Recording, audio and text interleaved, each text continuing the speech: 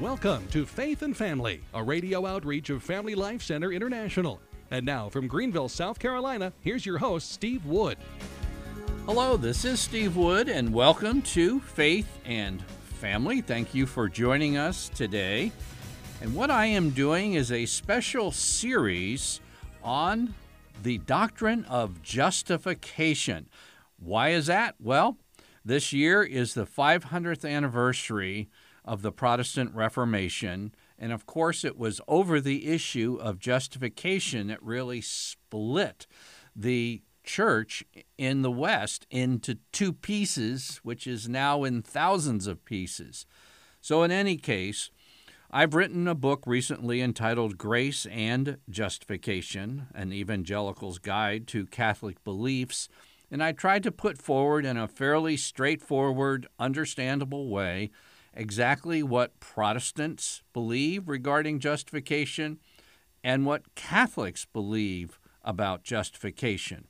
And one of the key things in this book, and I think the very heart of the book, revolves around a doctrine related to justification, and that's the doctrine of adoption.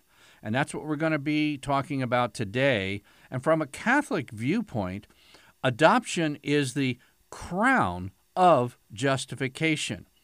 Now, Protestants believe in adoption, but Protestant theologians, are very careful to separate it from the work of justification. They emphasize that God is the judge and that justification is kind of a not guilty verdict. And so the whole scene is, so to speak, a courtroom.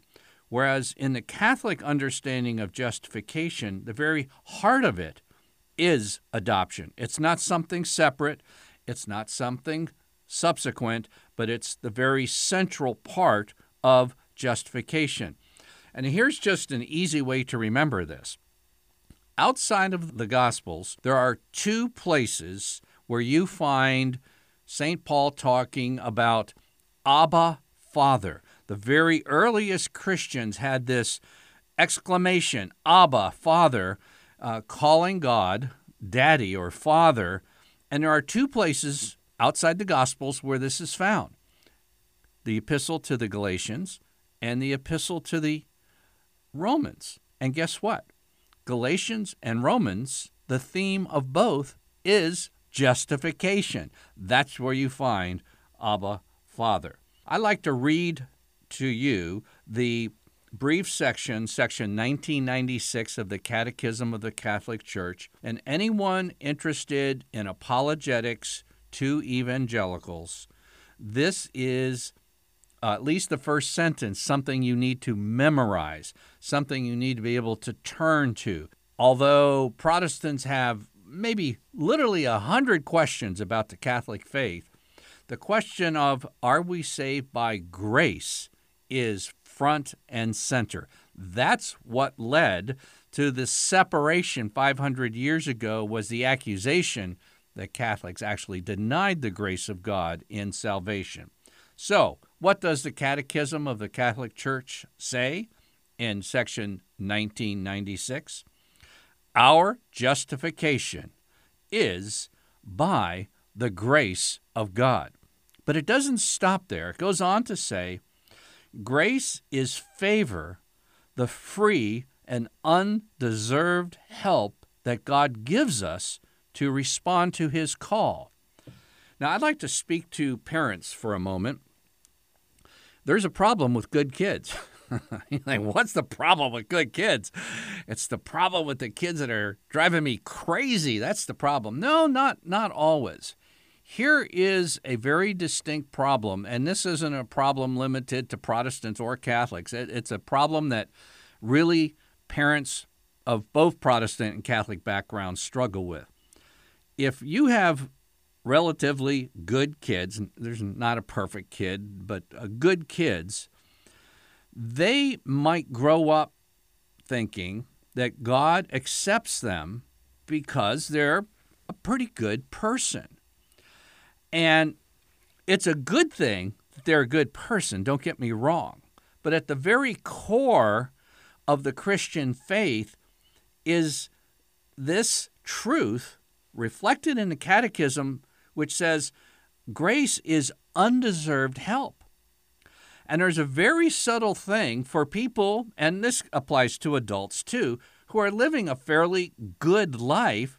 They think God loves me because I'm good. And don't get me wrong, God is very happy that you're living a good life. But if at the root of it, you're thinking that I deserve his love because of my goodness, whereas the Catechism says, no, grace is something free. It's an overflowing goodness of God that goes to those who are undeserving. And that's why sometimes people who have lived a horrible life, they know they're not a good person. And when they run into the grace of God, it's like, whoa, they can't talk about anything else. Their lives are transformed, and they have this deep union with God. If I was a religious instructor, say like in a confirmation class, and let's say, they threw you a big textbook and there's literally 100 things you're supposed to teach your kids, I would only want to teach them one. You think, oh, come on. We can't just teach them one. No, if you teach them one, they'll have a hunger in their heart for the other 99 truths you want to get across. But if you miss this one, it will just be religious information you're conveying, and it really will not stick in the way of transforming a life. And if you would want that one thing that you would want to convey, it's the last phrase in section 1996 out of the Catechism I just quoted to you. I didn't read it the second time. I'll go over it again. Our justification is by the grace of God. That means it's not due to us. Grace is favor, the free and undeserved help that God gives us to respond to his call to become children of God. And you see, right in the same section where it speaks about our justification is by the grace of God, it describes that this gift of justification enables us to respond to God and become his children. That's the heart of Catholic justification. Now, I want you to know that being a child of God is not just a nice religious metaphor. It's not just a sweet, pious thought, nor is it a distant expectation. Here's the question that you would want to ask your confirmation class. One question only. And you only want to get across one truth. The question would be, who are you? Really, who are you? What is your origin? What is your purpose here? What is your destiny? And almost the question underneath those fundamental questions of life is, who are you? You might be driving around right now saying, well, that's a great question. I'm 45 years old and I'm not quite sure who I am. If you want to know your identity, if you're a Christian, trusting in the grace of God, your identity can be found in 2 verses from probably the simplest book of the Bible to understand, 1 John. And just 2 verses in chapter 3 read as follows. 1 John 3:1. See what love the Father has given us, that we should be called children of God. Now, that's not the whole verse. That we should be called children of God, and so we are. It's not just a name, not just a title, not just a metaphor, not just a thought. This is a reality, and so we are. And the next verse, beloved by who? By the Father, your Father in heaven. Beloved, we are God's children now. That's who we are. And if a young person, a middle-aged person, an elderly person, a child can grasp this truth, which is at the very heart of justification, by grace, that we become God's children. You know, in the Council of Trent, when I was starting to write my book, Grace and Justification, I looked very carefully at the Council of Trent because it was the most detailed response to Martin Luther's proclamation of his version of justification. And it was very interesting. They had a very brief paragraph that summarized everything that Catholics believe about justification. And it really actually threw me for a loop because I kept reading it and I didn't see what I had been taught about justification as a Protestant. When I was in seminary, justification was something to do with the courtroom and God's the judge, and it is a great blessing to be called not guilty. But here's what Trent said, and it wasn't about courtroom stuff. It was about family room stuff. It was about God becoming our Father. Listen to Trent's, very brief definition of justification. They called it a translation from that state in which man is born, a child of the first Adam. Okay? There's a certain membership in the human race that's fallen since Genesis chapter 3. Born a child of the first Adam to the state of grace and of the adoption of the sons of God through the second Adam, Jesus Christ our Savior. You see, at the heart, the very heart, when Trent took all of these words that they had to say about justification and boiled them down to a sentence, it's from one type of existence to a new existence, being a child of God. Several years ago, I was in California. I think it was maybe my second or third Catholic conference, and I was speaking with my seminary friend, Scott Hahn, and as usual, Scott had been down at the used bookstores cleaning them out of all their used good old Catholic theological books, and he found one that was quite valuable, and he gave it to me as a gift, he and Kimberly. And Scott said at the time, this is the best summary of what I've been able to find so far about the Catholic faith. I have a page summarizing what I would call the best of that book, and I'm going to read you just a little portion of that page, which is the best of the best. So this is the best of the best of the best. It's from Father Coutage, and this is what he says. Our divine adoption is the central concept of Christianity, the truth to which all the others relate and toward which they all converge, the truth through which they become clear and around which they are synthesized. All other truths flow from it. Do you see why I would want to get this one thing across to a confirmation class? Because if this truth was conveyed to the heart and received by faith, I'm not talking about just, some abstract rumblings around, but they grasp it, that means all other truths of the Catholic faith have a center. There's a place from which they can radiate. There's a place which they can all be synthesized and converge, and it's the truth that God is our Father. The words Pater Noster, or the Our Father, that Jesus himself placed at the beginning of the prayer he taught us, might well be engraved in golden letters over the portals of all our churches to sum up and define what is taught in them. Do you know that almost 2/3 of Catholic older teens and young adults drift away from the faith? And they go in two directions. One direction is that they just simply lose interest and basically walk away.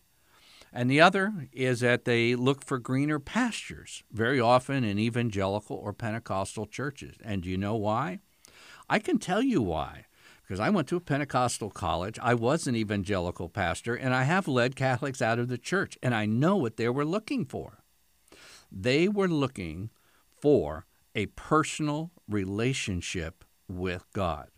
And you know what? There is absolutely nothing wrong with that. What I just read to you is that, so often we want to get so many trees of the forest defined and analyzed and organized in young people's thinking, and they go through all these catechetical classes, but they come out not knowing God as their Father. That is the essence of having a personal relationship with God. That's why Jesus came, to bring us back into the family of God.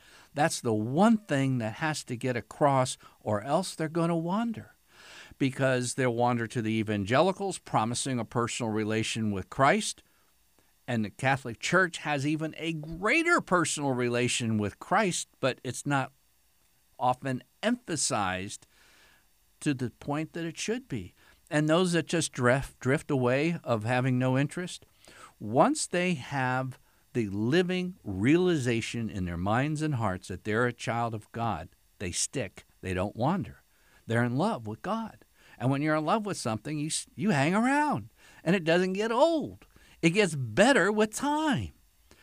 And again, this is the one thing that I would put front and center. It says in Romans, another epistle, along with Galatians, that teaches justification, Romans 5:5, one of my favorites, it says, God's love, and it's referring to God the Father's love, has been poured into our hearts through the Holy Spirit, which has been given to us. This is what St. Paul was writing, summarizing the faith of the first century Roman Catholics. This is the epistle to the first century Roman Catholics.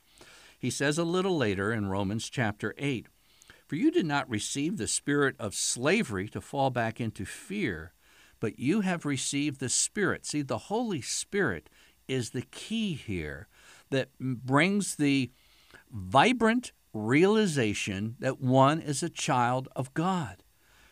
It's the Holy Spirit.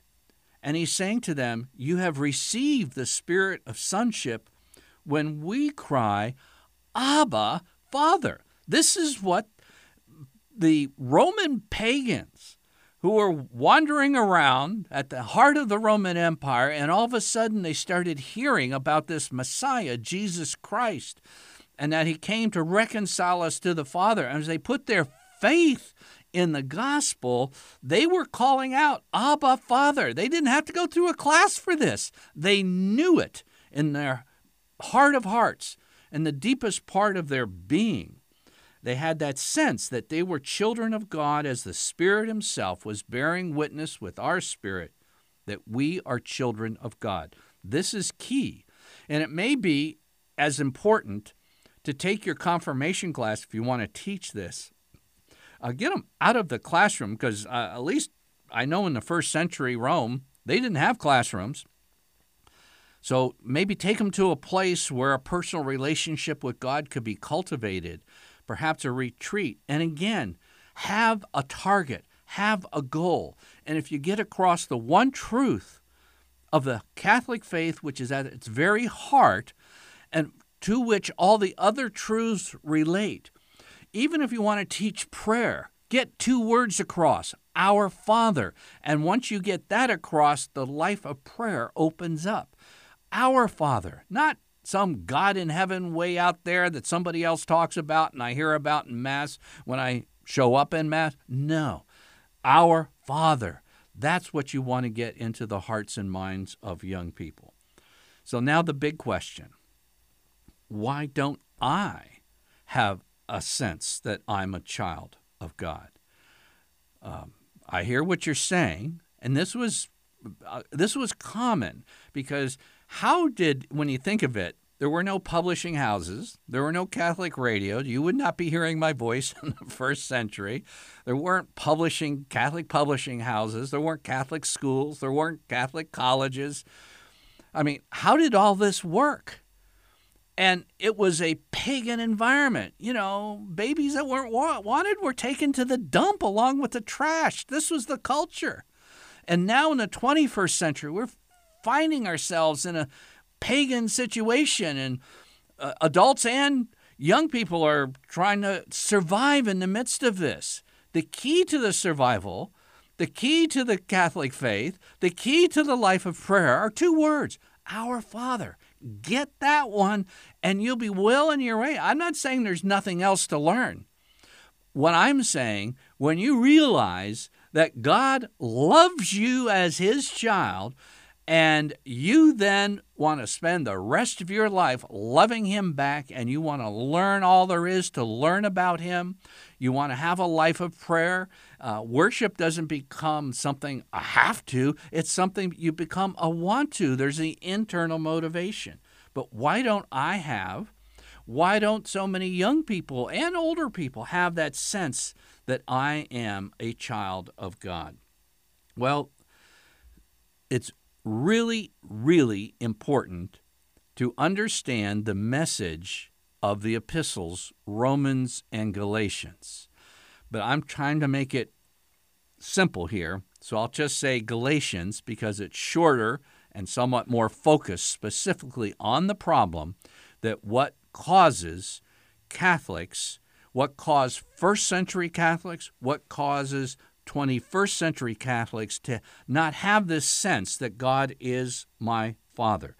And in fact, you can only need to know maybe even half of the epistle to the Galatians. It's only 6 chapters whole. And you will be well on your way to a transformed faith life. So, when you're in sacramental preparation, you're in CCD or youth ministry or chastity talks or even many homilies, you really want to get it across that the essence of faith is trusting God and not yourself. You say, well, we all know that. I disagree. I went 20 years as a Protestant youth minister and pastor and never met a Catholic who could answer the question, fundamentally, who are you trusting for your entrance into heaven? And it usually began with something like, I did this, I did that, I'm a good person, I don't do this. And that's self-salvation. Here's what St. Paul says about all of that, and I'm going to be in Galatians 3, and if you can get a dozen verses out of Galatians 3, you will be lighting a rocket ship under your own spiritual life, your children's spiritual life, and the children you're ministering to, their spiritual lives. Galatians 3, St. Paul starts off with, "O foolish Galatians." He's writing to his Roman Catholic converts. He says, who has bewitched you?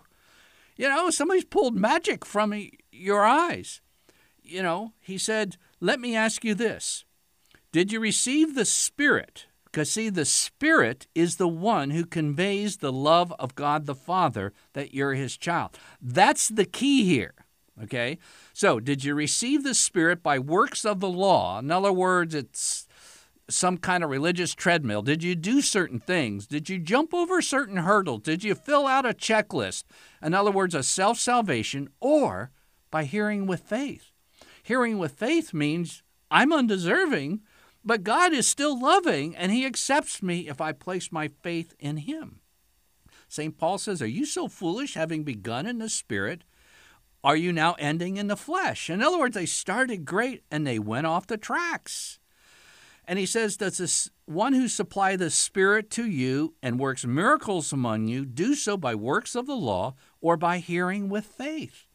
And that's why we need a little scripture that conveys to us and reassures us the love of God. Like maybe start by memorizing 1 John chapter 3, verses 1 and 2. See what love the Father has given us, that we should be called children of God, and so we are. Beloved, we are God's children now.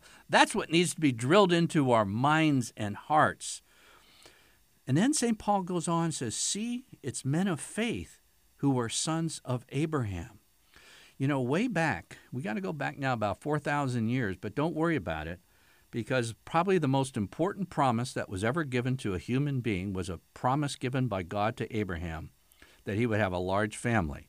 There's only one problem. He didn't have any children. He was 99. Sarah was about 90, and people aren't having large families at that age. And boom, they had a miraculous child. Well, what was that? To show God's spectacular, miraculous working power? Well, maybe. But more than that, God was showing that through Abraham's family, there was going to come an immense worldwide family that would encompass not just the Jewish people, not just the physical descendants of Abraham, but the entire Gentile world.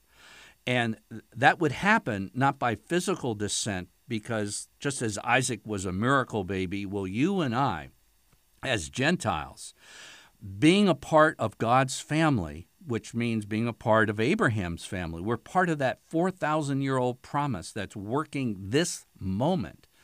You see, it comes by faith. By faith, we join Abraham's family. By faith, we become part of God's family. By faith, God is our Father. And so St. Paul says it's evident that no man is justified before God by the law, doing it himself or thinking you deserve it. But he who through faith is righteous shall live, and live in abundance. He says Christ redeemed us from the curse of the law, having become a curse for us. Now hear this. This is Galatians chapter 3 and verse 14. That in Christ Jesus, the blessing of Abraham, God the Father, Abraham our father in the faith, the blessing of Abraham might come upon the Gentiles, that we might receive the promise of the Spirit through faith. If we have faith in the love of God the Father, that he sent his only begotten Son, that whoever believes in him should not perish but have everlasting life, God will send that promise of the Spirit to make us have the full realization that we are indeed children of the Heavenly Father. This is the essence of justification by faith and the crown of the Catholic faith. I'm Steve Wood, your host. You've been listening to episode 178 of Faith and Family. Faith and Family is a radio outreach of Family Life Center International.